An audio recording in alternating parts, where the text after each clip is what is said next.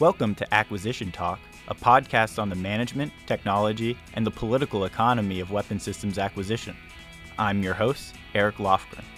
You can find this podcast and more information, including links, commentary, and articles, on acquisitiontalk.com. Thanks for listening.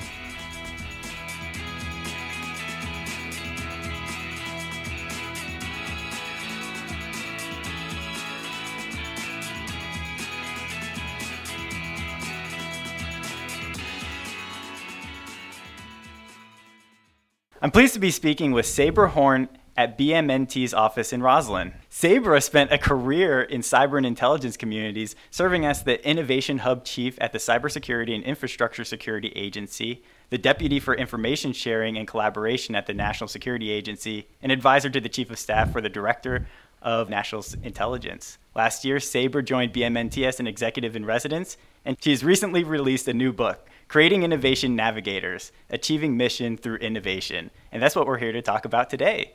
Sabra, thanks for joining me on Acquisition Talk. Thanks for having me, Eric. Glad to be here.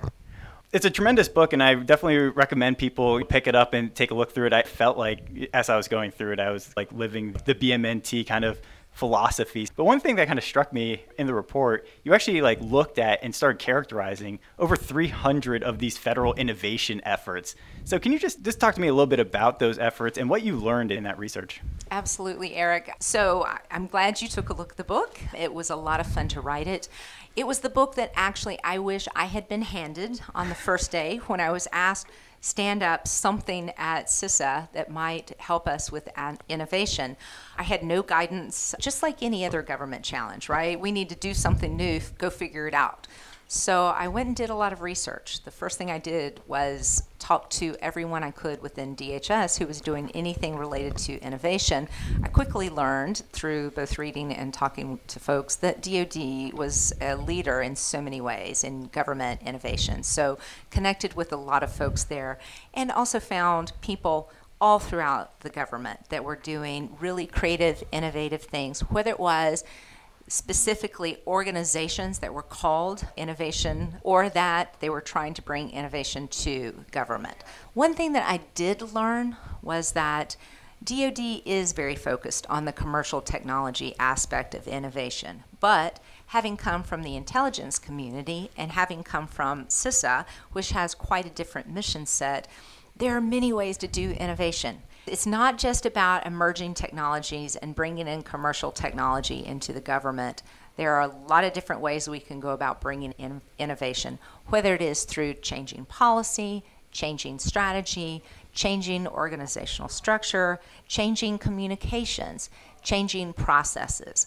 We need to look at all of these ways in terms of bringing about innovation and be open to all of those options. So, for instance, CISA's mission is basically to share cyber threat information with the critical infrastructure owners and operators. There are 4.7 million of them around the country.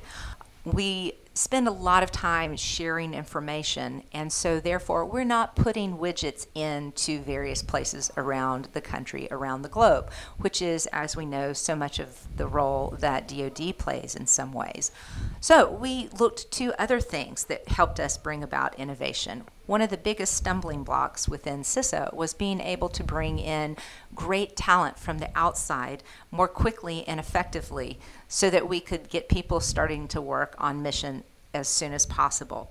Therefore, one of the things that we did was work with the head of security and the head of HR in order to change our security policy so that we could diminish the time of bringing in people and getting them through the clearance and the suitability process, reducing that time from about 8 months to about 6 weeks. So it made a huge difference. I would also say we salute DoD for having so very many innovation efforts. There are over 100 of them within DoD, and you can look at so many different examples of great ways that they've gone about doing their work. I think, though, that we have to really think about innovation in a couple of ways. Are we utilizing people within the government to do mission-focused work? Are we bringing people from the outside in to help us do mission-focused work? So both of those have advantages in bringing innovation to what it is that we're trying to accomplish for mission. but you really are drawing upon different skill sets, and you have to hire differently, and you have to contract differently in order to be able to do that. And so understanding what the agency's mission is critical in being able to develop the right way to utilize innovation to solve your mission problems.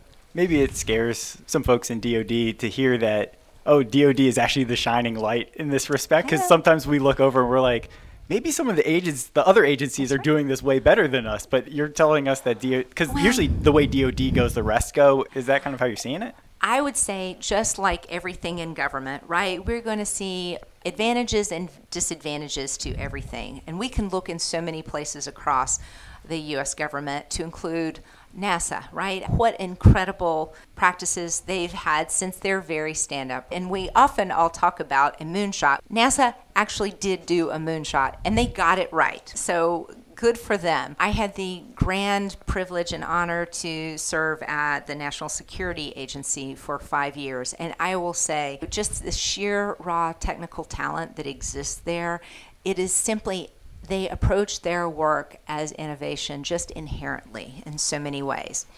One of the things I thought was really interesting brought 8 months down to 6 weeks to get the right people. And like these people can think of themselves as like entrepreneurs or intrapreneurs or however you want to say it within government. One of the challenges always seems to be the government loves metrics. We run on metrics, and then you have Goodhart's law, which is like any metric becomes over optimized and then it becomes a bad metric, right? Because you're always like abstracting away from what actually matters. That's just what we seem to deal with. It's just like cost, schedule, technical. That's my mission. I don't care about these other things. You get someone to get out of that because they're being actually measured on those metrics. Right. And now you're saying, wait, we want to do some innovation, and it's probably not built into the metrics, or I need to think of different metrics or whatever it might be. How do you think about that? That's right. Wonderfully, in government, we know we have very rich and robust systems of evaluating people. And so therefore, it's not only about what metrics are we trying to keep track of and achieve, but what are people being incentivized to do. And so oftentimes, I think it's an easier remedy to be able to tweak performance evaluations and performance expectations for individuals who are in key places where they could make a big difference in our ability to be innovative.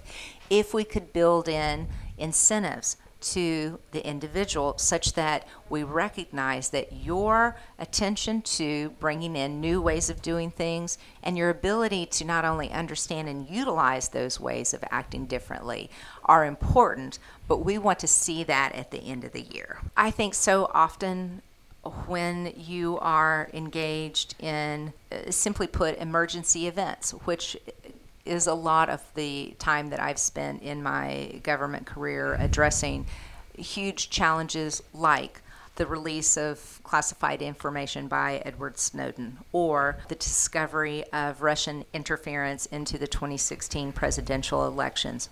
When you are in the heat of an emergency, what we call an event, it's very hard to figure out what to do, how to do it, how to come together to be most effective.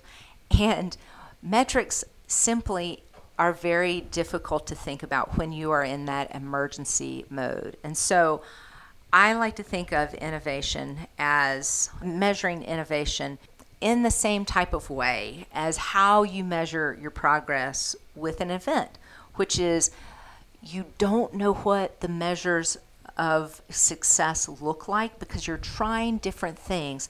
And it's important to be able to fail sometimes. If you're not trying different things, and if you're not failing sometimes, if you're not accepting failure sometimes, you haven't really pushed yourself far enough.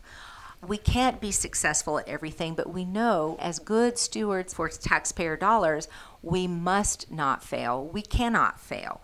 Those two things are at odds. I think it would be really important for us across the government to adopt more acceptance of where failure is going to be acceptable and what measure of failure we can have in order to learn effectively and then to keep moving forward.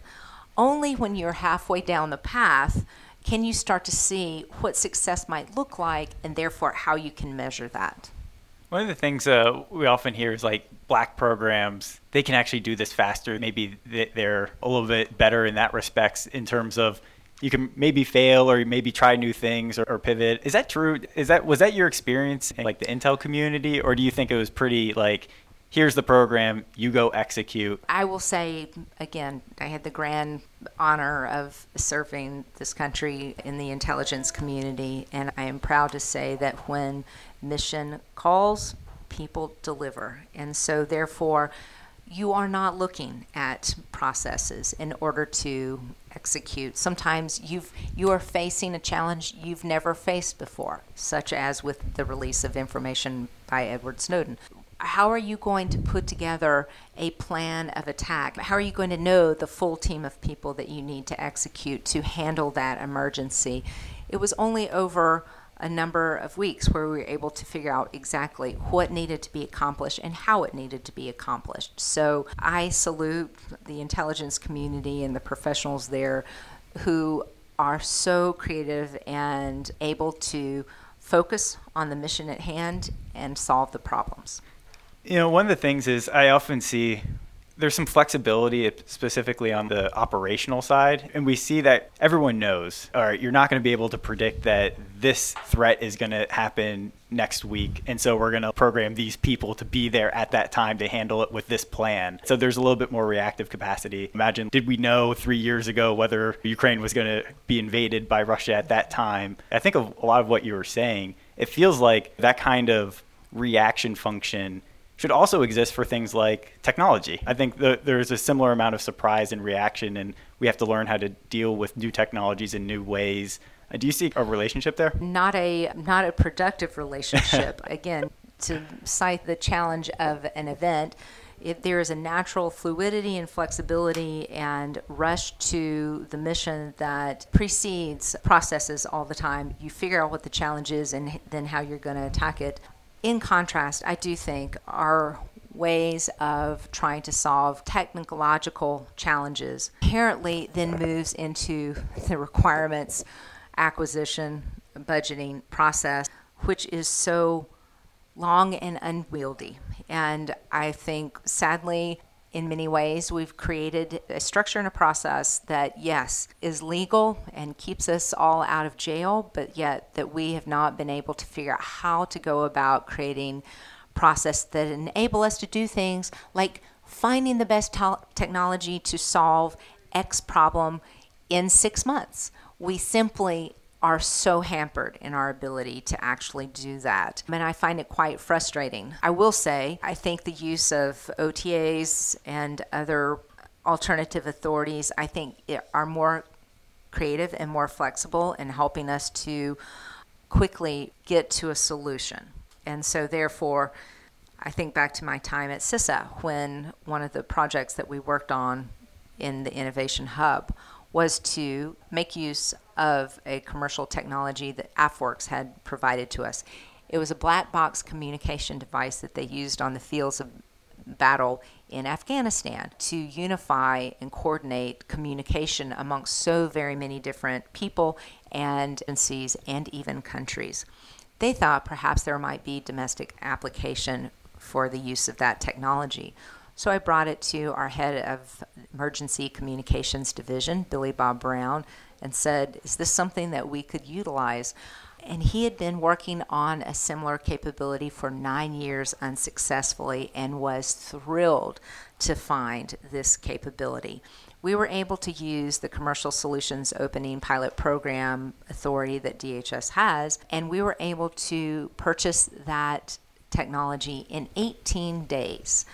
A remarkable achievement, and I am very proud to say that technology, CREAS, has been piloted on use of how we might go about prioritizing emergency communications within the United States and doing so such that we can rank and prioritize emergency communications.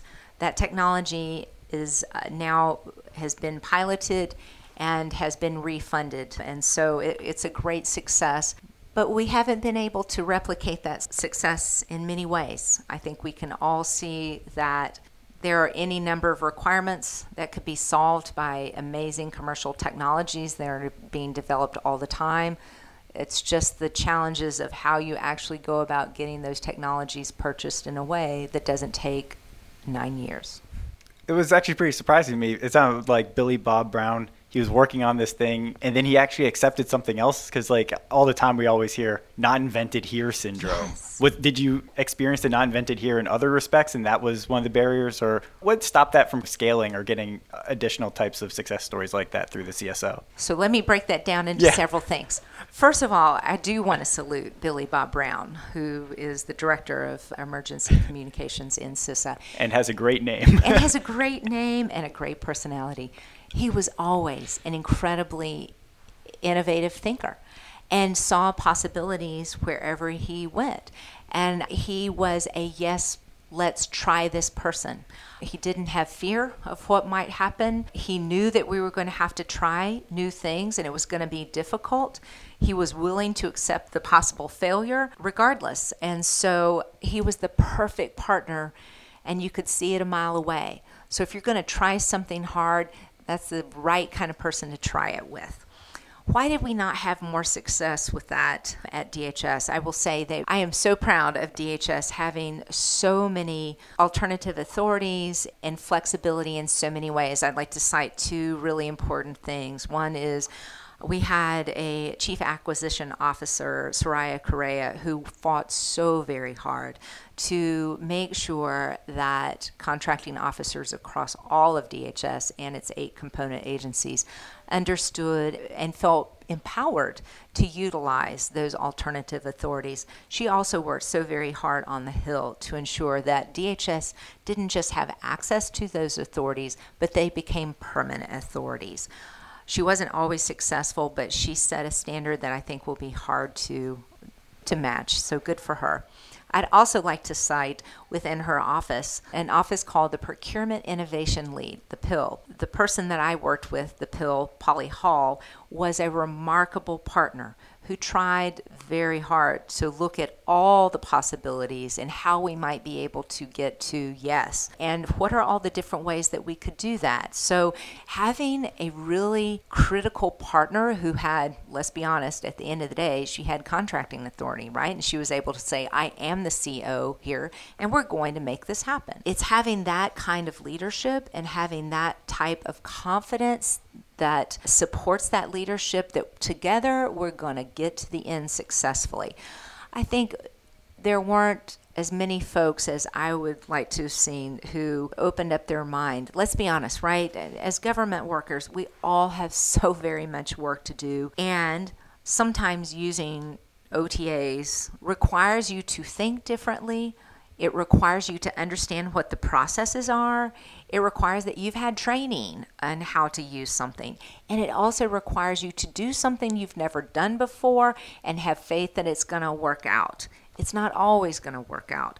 But if you don't have contracting partners in that process to help guide you through, you will stumble along the way. So I am looking for government contracting officers and representatives to get the help that they need in being able to utilize these creative authorities and alternative authorities. I'm a giant fan of the Defense Acquisition University, and I'm so pleased they have so many fantastic courses available to people. I wish we had more of that capability that people felt like they could access. Talking about some of these innovation hubs and stuff like that, we've also had like a lot of new people come into the department, or a lot of these agencies. There's like chief of everything, right? The chief XXX officer, chief innovation, chief AI officer, chief data officer, software officer. A lot of these guys have come in and they've tried to shake things up, and they're like, oh, you're going to be like this innovation agent, right? But then they don't really have any kind of authorities. And it just seems to be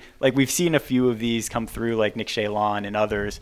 But like, what's going on there? Is there just like a systematic problem, or were they thinking about it wrong? Or how do you hack that kind of thing? Like, where you're given this big title, but no big dollars to go after it. Like, how do you use your influence?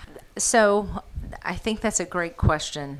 And let me spin it in a different way, which is anytime you are asked to take on and stand up a new effort, frequently it's not provided resourcing in the same way. And so there's the expectation that you start small and build from there. You show quick wins, you show small successes, you show partnerships, and then you're able to illustrate that this is something that is of value, and we as an agency will invest in that. I think that's hard because let's look at DIU, right? I'm not given all of the resources that I think they could make great use of. I salute the Defense Innovation Unit as being one of the shining examples within the U.S. government as how we are able to make use of commercial technologies. But if they don't have the support that they need, if they don't have the resourcing they need, they're inherently going to be hampered in their ability to achieve. I will say, having been asked to do a number of different efforts across the government, you learn the ways of operating within the constraints that you are given, which means how do you find partnerships that work? How do you find people who are able to help you get to where you're trying to go? If you have no money, how do you then use the money of other people to achieve not only your goal, but their goal as well? I'll cite one really great example was Hacking for Homeland Security, which was a program I got started with the support of the DHS Science and Technology Group that funded the Hacking for Homeland Security program for $1.2 million. It's now in its sixth running at DHS. It's a course taught at universities that employs the folks that are students to solve tough challenges within the government. Problems are provided to the students, and then they work throughout the semester to solve those problems, and the solutions are then provided back to the agencies. We've had tremendous success with that program at DHS, and it was only by having S&T utilize their great resources to support CISA, FEMA, TSA in achieving their mission results. I would say also it is about finding partnerships in as many places as possible so that you can build in a collaborative environment such that you are helping many other people while you're achieving your own goals as well. I will say one of the great partners that we were able to find within the CISA Innovation Hub was working closely with our Office of General Counsel at the time. And they provided us on the Innovation Hub a representative from their office who attended almost all of our meetings, so that when we were meeting with contracting officer representatives who were nervous about utilizing alternative authorities or OTAs, he was able to allay their fears. We would start each meeting by saying, if we were doing a training, we would say, you will not go to jail by utilizing these authorities. This is the person who would help put you in jail. We can commit to you. This is a legal action. So let's try to learn this together. So I think finding people who can help you get to the goal is a vital part of being able to build in and inure yourself from challenges. Yeah, it seems like what I'm getting from you is almost like you have to get in and understand you're going to be part of this network, and you have to bring the stakeholders along, and a lot of it's building coalitions and all of that. And the Hacking for Defense, I think, is interesting because I remember Pete and Steve Blank, they were giving me the lowdown on when we have our students do this, they go talk to all 50 or 100 different people within the government that have to do with this, or they will actually go be part of the training or go see the equipment in action. And I'm just like, that's just part of it, right? You have to go see it and then come along with them and bring everyone. So one of the things that you had in your book was you talked about stakeholder mapping. Can you talk about how do you do that exercise, and then what is the process to get to your end? Absolutely. And that is one of the things that's probably the most successful part of our Innovation Navigators course, which is the 3.5-day course that is taught to bring the book Creating Innovation Navigators to life. In that course, we cover the contents within the book, but we have an afternoon where we focus exactly on how do we map the stakeholders who are important to the innovation efforts that we're trying to bring to fruition, and how Do we identify their roles in helping us or potentially even in hurting us? So we know there are things such as senior leaders who are going to be our supporters, that we must have the support from those most senior levels within the government, or else you're going to not make it at the end of the day. Knowing who they are, communicating with them effectively, and helping them understand what you're trying to achieve and how you're trying to achieve it is important. They're technical experts who are critical in helping us understand the technical aspects of the work that we're involved with. We need to make sure that they understand the bigger picture goals as well. And we also have people who can be saboteurs to our efforts and our goals. People who perhaps don't want a certain program to succeed because it threatens their own efforts. Perhaps people who do not want us to be funded for something because it takes their own funding away from what it is that they're doing. There are a myriad of reasons why you might have someone who's a potential saboteur. But number one, being able to identify those people. Number two, understanding their motivations. So that three, you can help figure out how to get to a different place so they're not so damaging to your program. Understanding that, mapping it out, and creating a plan is fundamental in being able to bring everyone along in your innovation effort. Yeah, we often see like for a milestone decision or something like that, there's 30 to 50 different decision makers, like, or people that you have to go along the way. And one of my questions is, you broke out like the different type. There's leadership, there's other like technical stakeholders, there's all these adjacent programs. Not all of them can veto, right? Who should you map out of the people who can actually like veto or make this thing go forward versus the people who you want to take their input, but they're not like actually involved or they don't have that decision? How do you like decide when you're going to be like, I have to turn every single person onto my side versus, look, I'm just going to go gung ho because you can't stop me, even if you have this functional duty over here? Approval, concurrence versus awareness, those are two very different things. And so I think any person who is involved in leadership in the government has to understand early on who has the ability to say no to what it is that I am doing, and how do I help ensure that they understand what I'm trying to achieve, how I'm trying to achieve it, and what it is that I need to do to get to yes. I think that's a fundamental that any senior leader has to deal with. And of course, we're always trying to minimize the number of people who can say no.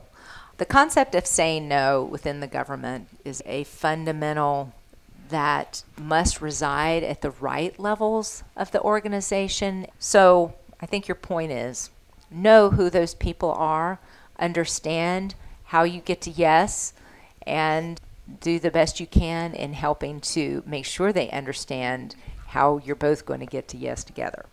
You also said innovation organizations have to have the collaboration, so we have all these stakeholders, but then we also have to have a bias towards yes. Do those things, is there something conflicting there between those two things? Sometimes you can get to yes quickly if there are fewer people that you have to bring along in that decision. But I think you bring out a great point, which is there are some key characteristics that I think you must really be attuned to. You're looking for people who have an optimistic outlook that yes, we can, yes, we will get there. They have a bias to yes versus no, we can't. They have a bias to action. They have a high tolerance for risk, and they're able to stomach the risk that's associated that they need to take on in order to try new things. They have to be creative in how they approach solutions. They have to have a speed in addressing the challenges that will befall them at every turn, and to be able to bring everyone along at the same speed as well. I think the collaborative spirit is really important because you're going to get so much more done by working through and with others than against them. It's an ability to have persistence and fortitude because you will face so many closed doors and you have to keep going. Somebody who has flexibility in finding different solutions, and at the end of the day, somebody who is resilient, because you have to keep getting up every single day and doing it one more time. No, I hear that. I remember when I was leaving my consulting job and I was like, I want to push PBB reform. I was like, I know this is a 30-year effort. If I can't burn myself out, I just need to be like persistent, and maybe I can contribute over the long run. And maybe that goes back to what I brought up earlier with some of these people who come in. Okay, you're chief X officer, and here's your tour for 1 or 2 or 3 years, and then they leave. Is to build those networks, to build those stakeholders, to kind of understand how the physics of the system works. You're probably like, it's sad to think about. It was like, you can't like treat this, I'm going to like super scale a startup from 0 to 100 in a year or two. So it seems like a longer term effort. And is that distracting, or is that the way you think it is, or do you think that's overdone? No, I think, right, that's why speed is so important. How much can we get done quickly before anybody notices and make some great things happen? But you're right, it is a long game in many ways. And the processes that we know have been built up over so many decades that, although are there to keep us safe and out of jail and to be a good steward of the taxpayer dollars, they are hampering and they are preventing us from achieving what it is that we must get done. It's very frustrating to see how long the process has to be, but it doesn't have to be like that. And I think there are some great shining lights that we've seen, some people who've tried to move us forward. Hondo Geertz did a remarkable job while he headed up as assistant secretary and tried to move us forward and make some really smart bets on where we might be able to bring in technologies faster, quicker, easier. What a great leader in so many ways. We need 20 Hondo Geertzes. We need 20 Mike Browns. There are a lot of folks who can help us do this, but we must support them and we must reward them. And those great Americans who want to come help us, how do we help show them it's worth their time and energy? Yeah, and one of the things I think DIU was trying to do, of course, they actually got cut down. They used to report to the SecDef and now to R&E, and there's some consternation. Are they losing some of their sway and influence within that organization?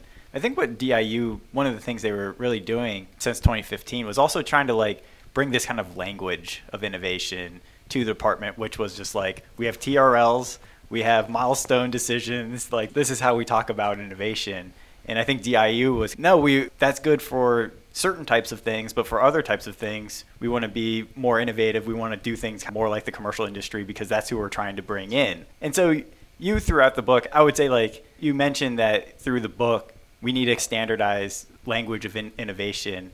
And what really kind of popped out to me from that was just this innovation funnel. Is that kind of like a top level idea? If you had one thing that you could focus on, would it be that innovation funnel, or what's the common language that we should use in government?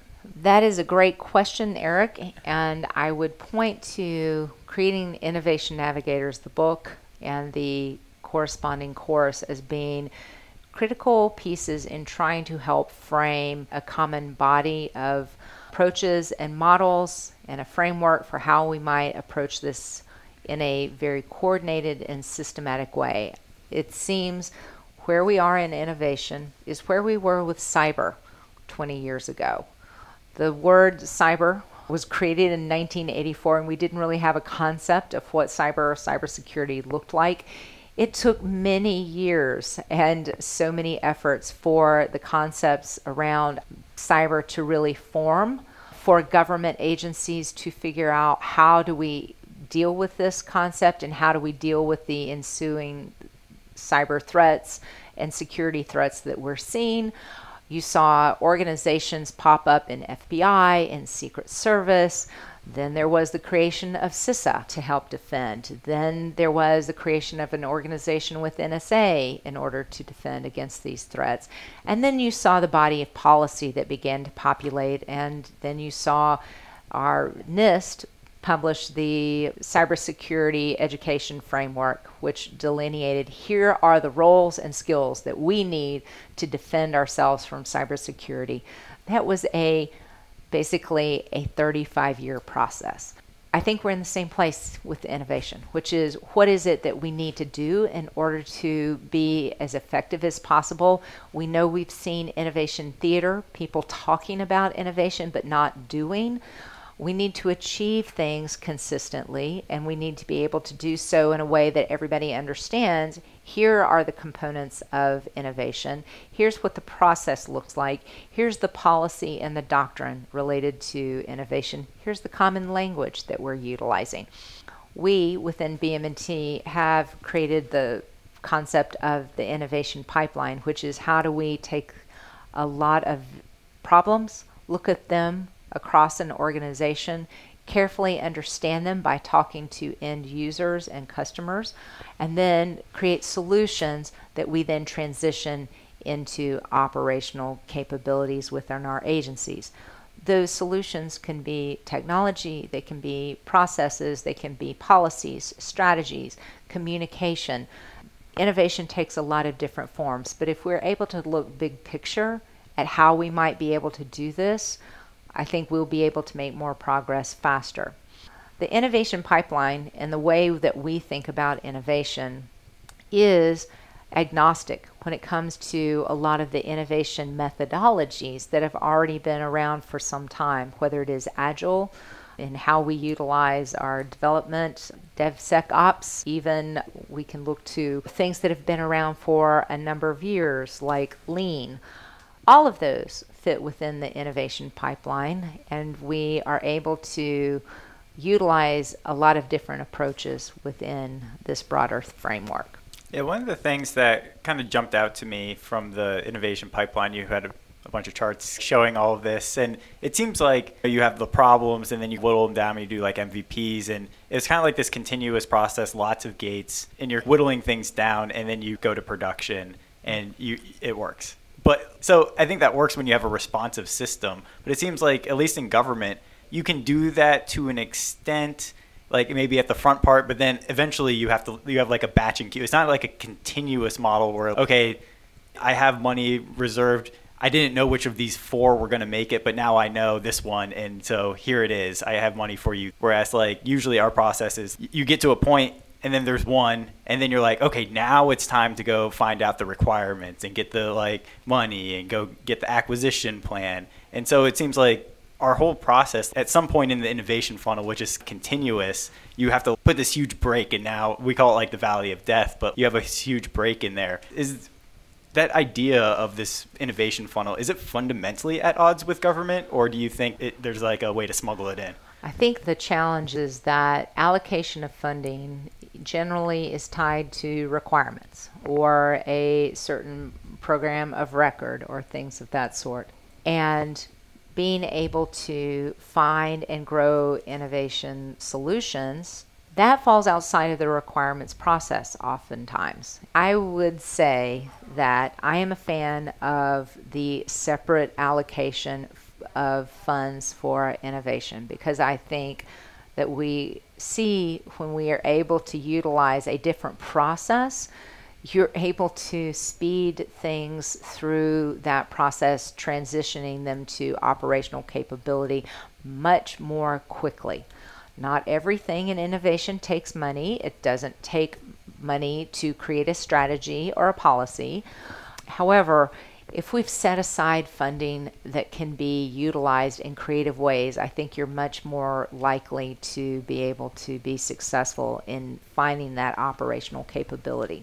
Short of that, I think that identifying within existing programs of record, existing structural organizations, how you can use innovation to meet their needs and their requirements. Partnering, again, collaboration is so very fundamental.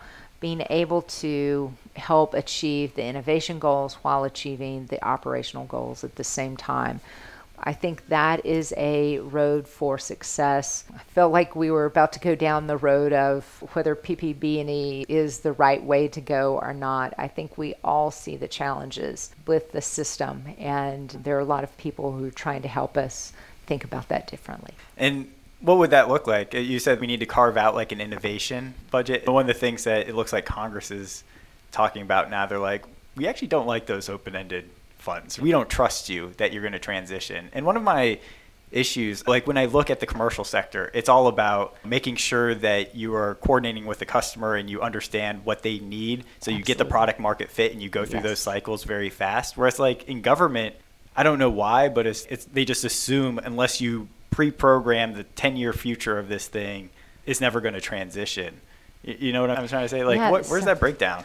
Like, why is there no trust? So I do think the processes that we've built up around acquisitions and requirement and budgeting have nothing to do with understanding from a true human-centered design approach, asking many people, what is it that we need? How does this look? Is this working? Does this not work? How can we make this better? Can you think of something that might work? That is anathema to the existing system. And so I understand the need for oversight and the need to ensure that taxpayer dollars are utilized effectively, but it's simply at odds sometimes with being able to be more fluid and flexible in figuring out how to meet a customer's ultimate needs.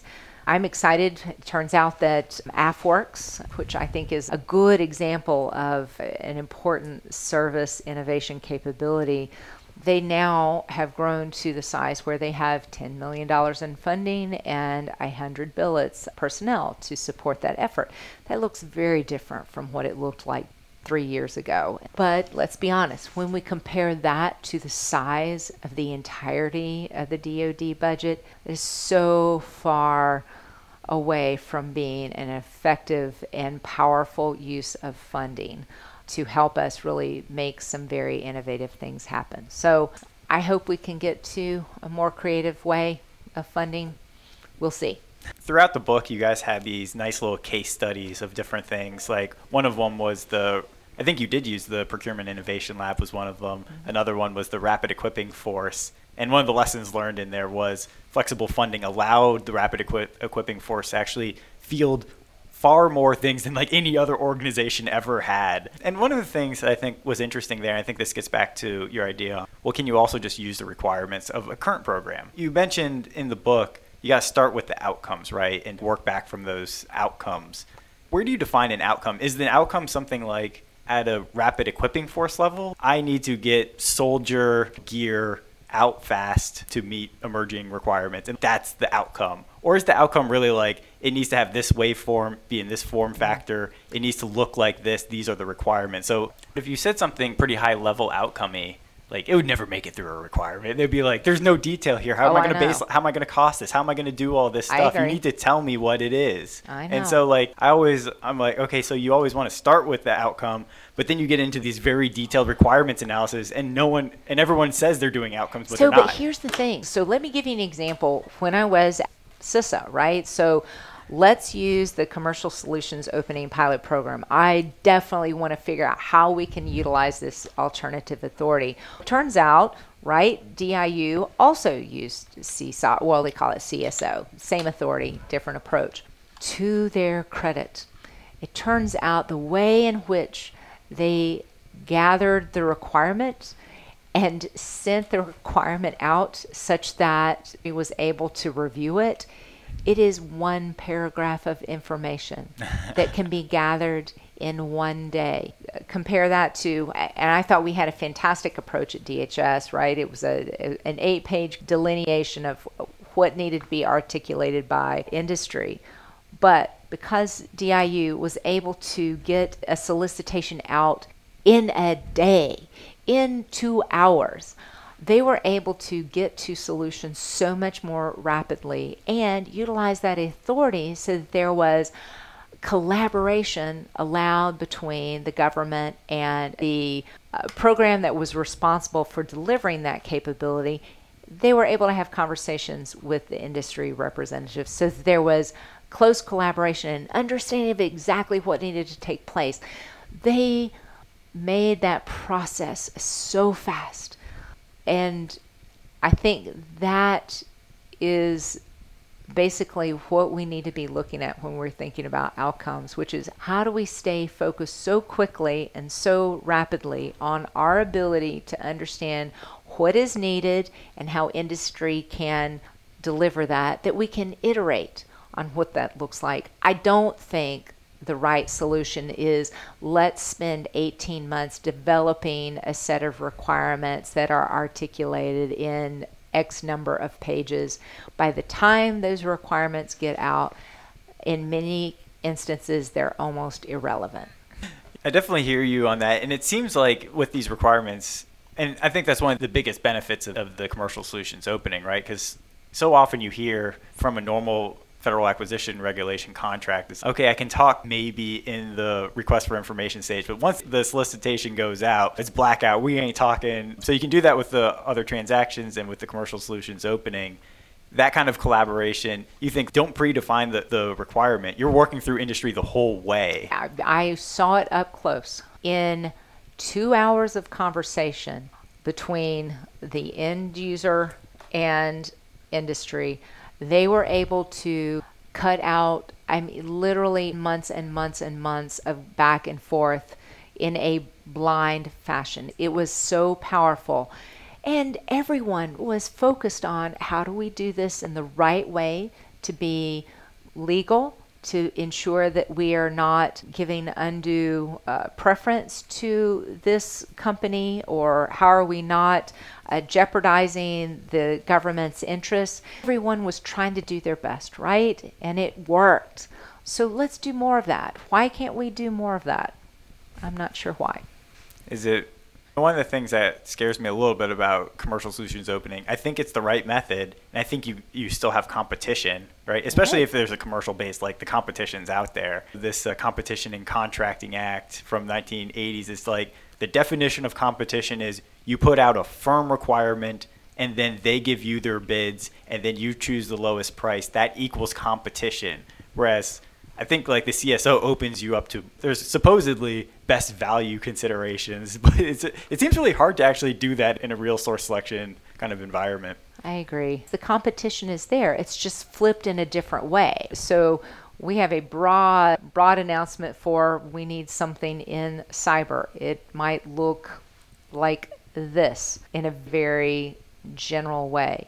If you have something, please let us know about that. I think that's a fair type of competition, right? If someone feels that they could meet that need, well, then send in information and let the end user then figure out which of these is going to be something to start pursuing. Yeah, it's like almost an open call. People can give you unsolicited proposals, but actually they are solicited, and there's a process to go get them without having to do all this rigmarole. So it's a really great process. Glad you highlighted the CSO. One thing, when I was looking at your innovation funnel chart, one thing that came to mind for me was that government does a lot of these like innovation efforts and stuff, but they never set them up like an experimental design such that you can actually understand whether what's working or what's not working or what lessons should I have learned or anything like that. Is there any way to, with these experimentation funds, also set it up in a way that we actually can get some signal out of the noise? Anybody who sets up a governmental organization is ever going to do experimental design. They just aren't. I do think there are, let's look at Kessel Run, or let's look at Tank, or some. I think there are groups that have been quite fluid in how they developed. It's like a startup, right? I've seen a few startups in the national security space that they've changed what they really are over the last couple of years a couple of times according to what they found success in. I think you can use experimental design in a way with government structures, but it really isn't actually something that government is going to be inherently good at nor comfortable with. Congress doesn't want to give you X million of dollars to do X, Y, and Z if you're like, we're not quite sure what this is going to look like and we'll probably change it a couple of times over the next 2 years. Trust us, it's going to be fine. That's not their job. And I understand also it's like all of these things must succeed. Can you do an experimental design on students in class? Is that even like the right thing to do, even if it does give you additional data? Yeah. But it seems one of the things, again, with the innovation funnel, you're getting faster, you're getting a lot of ideas and then they're funneling down, but you're also getting faster reaction times to get data on what works and what doesn't Absolutely. work. Whereas like usually the governments, I have a 15-year program And so I get one data point out of 15 years and $10 billion.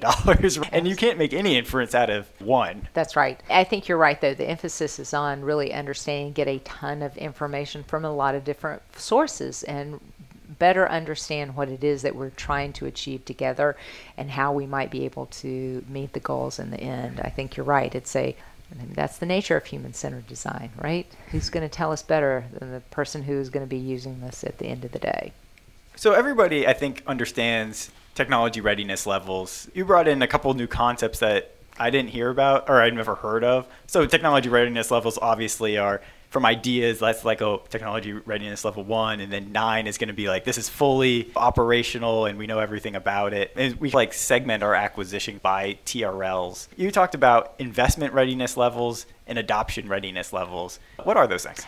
Thank you so much for asking. The reason I did that was because I came from a part of our government that was not focused necessarily on buying commercial technologies. And so I'm trying to ensure that people see innovation outside that realm, to include the creation of policy, the creation of strategy, the creation of processes, communications. There's so many ways to be innovative. And if I had only included TRL, which we all know is a way to measure commercial technologies or technology development, whether it's internal or external to the government, people would ignore the fact that you have to be looking beyond technology to do innovation. So I came up with ways to think about these other types of innovations. So investment doesn't just mean, are we paying money to bring this to life, but it can be, are we going to invest resources in bringing this to life? If you're creating a strategy or a policy, for instance, you can see where it is along the development process of ideas that you can continue to invest energy, resources, efforts. By standing back and looking at a policy, that absolutely falls along an investment readiness level, if you're thinking about investment outside of just dollars. Adoption, similarly, is how do we look at where are we going to be mature enough in developing that policy, that strategy, that process, such that it's ready to be deployed and implemented. And with the adoption readiness level, you have a few of these things here, like you get leadership commitment, teams funded pilots. It seems to be bridging into the investment as well. They're pretty related, right? They are. They really are. Creating a policy can be written by one person. And so therefore the investment is not going to be that great. But you still need to understand, is it ready to have that policy adopted by the agency at whole? If not, where are we on the adoption process level, and how do we develop it further in order to mature? So as we come up on time here, Sabra, is there any last things you'd like to tell our audience? I'm excited about where we can go with innovation in government. I feel like we've done so very much to lay great and important groundwork. There have been some really important early efforts. I feel like the next 10 years is a lot of good, hard work to take us to the next level. I'd love to be able to think back on this time when it's 2032 and say, I remember when we were in the same place when we started cyber, and look how very far we came. I'd love for us all to be able to look back and see a lot of great changes that we made and a lot of great investments that we made that brought a lot of incredible opportunities to the government. Processes for cyber took 20, 30 years. Where are we with innovation in that timeline? And I think one of the things people keep saying is the 2020s are going to be dangerous. Is that timeline need to be collapsed severely? Is there a call to action here? Absolutely, there's a call to action. I think we can look around the world. That's the beauty of coming from a national security perspective, is you always see the threats on the horizon. And I think we've had the wonderful experience of how our world has shifted and changed over the last 2.5 years due to the global pandemic, and we have an opportunity to move forward quickly, and I hope we can. Sabra Horn, Her book is Creating Innovation Navigators, Achieving Mission Through Innovation. Thanks for joining me on Acquisition Talk. Thanks, Eric. This concludes another episode of Acquisition Talk. If you have comments, interview recommendations, or just want to chat, please contact us at acquisitiontalk.com. Thanks again, and until next time.